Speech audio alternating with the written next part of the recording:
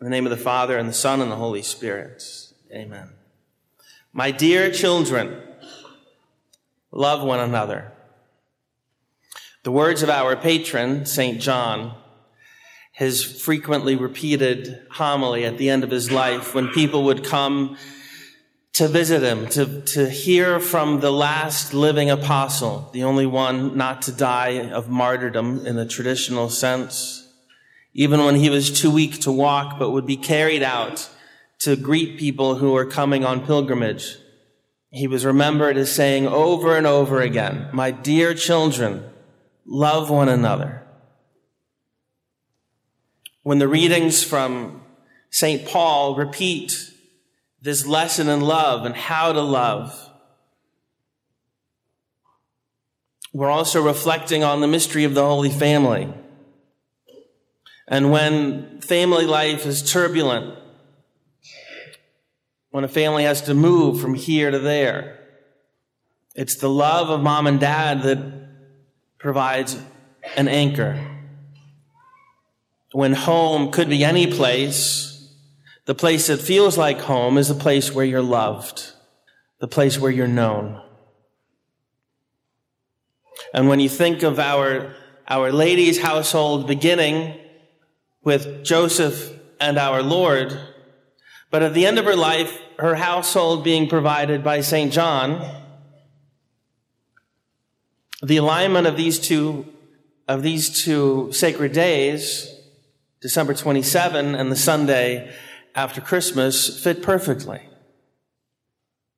Because on the cross, our Lord, his mission almost completed, entrusted his mother to John. Woman, behold your son. Behold your mother. And as tradition has it and Christian history, that household was at times far away from Jerusalem. And what would have been the rock, the anchor in that home? Far more important than the love and affection they had for each other was their absolute love for God.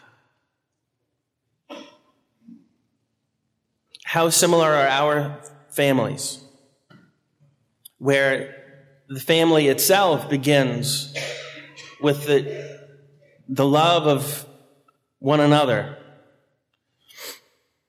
But at the end of life, our mission completed, love of one another is not enough. The only thing that makes it possible to keep on living is love of God. The writings of St. John are rather accessible. Obviously, the gospel might take a few hours for you to read. Revelation or the Apocalypse at the end, the last book of the New Testament, might take a few hours and a few dictionaries.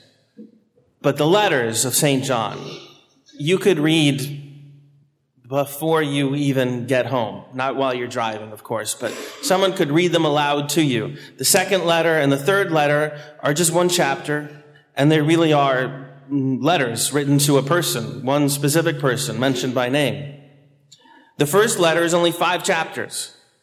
And it's in the 4th chapter, especially, where this language of St. John comes across so clearly.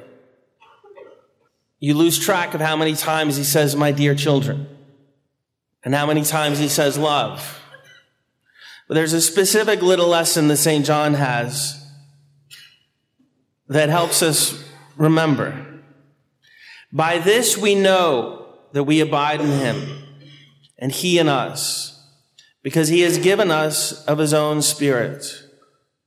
We know and believe the love God has for us. God is love, and he who abides in love abides in God, and God in him. Beloved, let us love one another, for love is of God, and he who loves is born of God and knows God. He who does not love does not know God, for God is love. And how do we know that we love God? That we keep his commandments. Now, only because I said it in the same tone of voice does that seem to make sense. But we went from love and love to obey the commandments. Isn't it possible just to love someone without commandments? Why does love have laws? Well, think about it for a second. You've heard it maybe said or sung, and it's usually with regard to a relationship that's over or breaking. If you don't know me by now, what does it mean to really know someone? It's far more than knowing about them, knowing that they exist, knowing characteristics of theirs. To know them, to know that person, means that you have experienced their life. It means you have spent time with them. It means you've set aside your own concerns. You've even set aside your own life to simply be with them. Hopefully all of us have been loved like that. Maybe that person's still alive. Maybe that person's in heaven. But to be known, to be loved like that, is how St. John is talking about knowing God.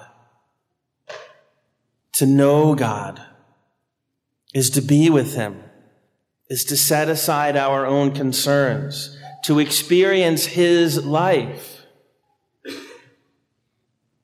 And in the same way, when we set aside time and set aside concerns to be with someone, we conform our lives to them. We go where they go. We do what they do. And in just the same fashion, when we decide to know God, it means we set aside the things that are incompatible with him in order to be with him, in order to do the things that he does. If I really knew Hebrew, I could tell you from firsthand knowledge, but I can quote people who know Hebrew who tell us that the 10 Commandments don't really sound the way they ring in our ears in English. Thou shalt not. It almost sounds like someone's, schimping you. That's the German word for shaking their finger at you. It's remarkable that my family's mother tongue has a word for shaking your finger. But the 10 Commandments are the exact opposite of that. It's not a threat and it's not a dare. It's a simple, serene statement. This isn't done here. If you are with us, these things you leave behind. These things don't happen. And so then we choose to belong to God's family by adoption. We choose to know him, to love him, to be with him. And he tells us in return, over and over again, in many different ways, depending on who we are in our vocation, depend on whom we are loving. My dear children, love one another. In the name of the Father, and the Son, and the Holy Spirit.